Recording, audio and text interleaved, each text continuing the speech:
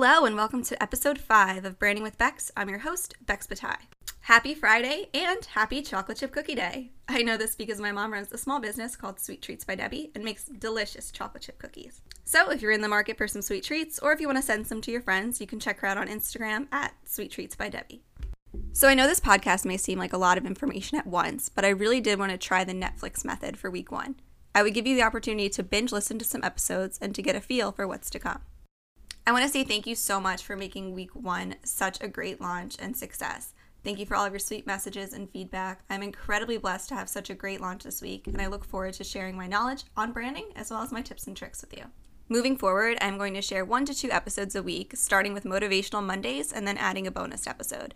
Expect some special guests who really know the ins and outs and provide more knowledge on each subject. I've actually already started discussing future guests. However, if you have a favorite blogger, brand builder, or business owner that you would like to nominate, please send me a message on Instagram and I'd be happy to check them out.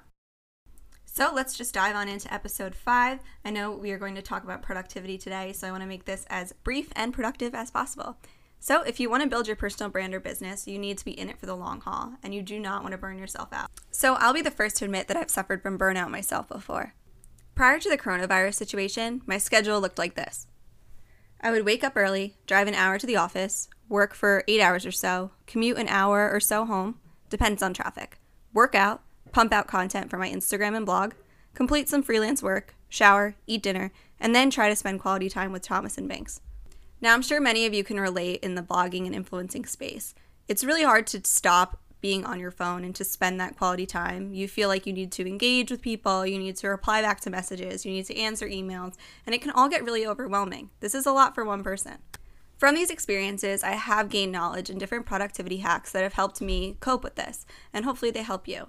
I've mentioned burnout a few times in this segment so far, and I should clarify what this is. So, according to helpguide.org, it is a state of emotional, physical, and mental exhaustion caused by excessive and prolonged stress. It occurs when you feel overwhelmed, emotionally drained, and unable to meet constant demands. I am so excited that you're listening to this podcast and that you're here and ready to take on your personal brand or to build your business. However, it is important to cope with stress and to prevent burnout. And while I'm not an expert, I have learned some productivity hacks to keep me sane and avoid these feelings. Today, we are going to discuss 3 productivity hacks. So if you're a pen and paper kind of person like me, I recommend taking one out for this episode. Hack number 1 is the Ivy Lee method. Now, this method is famously known and super helpful. Essentially, it consists of setting a to-do list with 6 tasks to be completed. You may be thinking, only 6? My to-do list is a mile long. Well, these 6 tasks are supposed to be very, very important tasks, and they are to be established at the end of each workday and are to be listed in order of importance. I do this at the end of every day because I technically work every single day. If you are an influencer or a blogger, you will realize this. But the next morning, you're ready to conquer your list. In this list, I include items such as workouts. Working out is essential for me. It's something that I do to really free my mind and also exercise my body. Creative content time is also included there as well. And also just getting done those tasks, those collaborations, those things that are set on a time frame. So how will you handle and complete these tasks? Well, this goes on to number 2, which is time batching. You may have heard of this popular term before. Time batching is essentially taking time slots to complete specific tasks. Let's use this as an example. Your to-do list consists of answering emails. When using the time batching technique, you set aside a designated time slot solely to answer emails. You set a timer for 1 hour, you answer your emails within that time frame, and then you are done. Do not answer emails before or after this hour, and do not interrupt this hour with other tasks. This level of focus may be difficult at first, but I found it very rewarding, and I hope it helps you as well. So, number 3, turn your phone on airplane mode. Okay, so I know this might not be realistic in some circumstances, and I know some of you are probably rolling your eyes at this number 3, questioning whether you should even write this down. However, if you're working on tasks that do not require your cell phone, I find it extremely helpful to set the phone on airplane mode. This way you can focus on these tasks that you're completing without any distractions. When you have your phone on and running and you're replying back to emails or text messages or phone calls, you're actually in a reactive state, so you are solving other people's problems. Now this is great. It's great to help out friends and family and work, and I understand that. But you want to put your mind in a mode that is productive for you. You want to be on the offensive, you want to be creating, you want to be moving forward.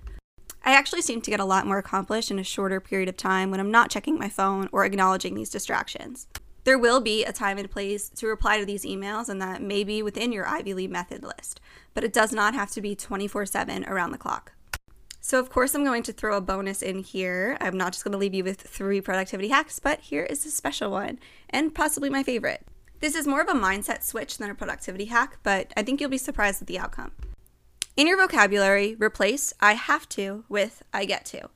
Here are some examples.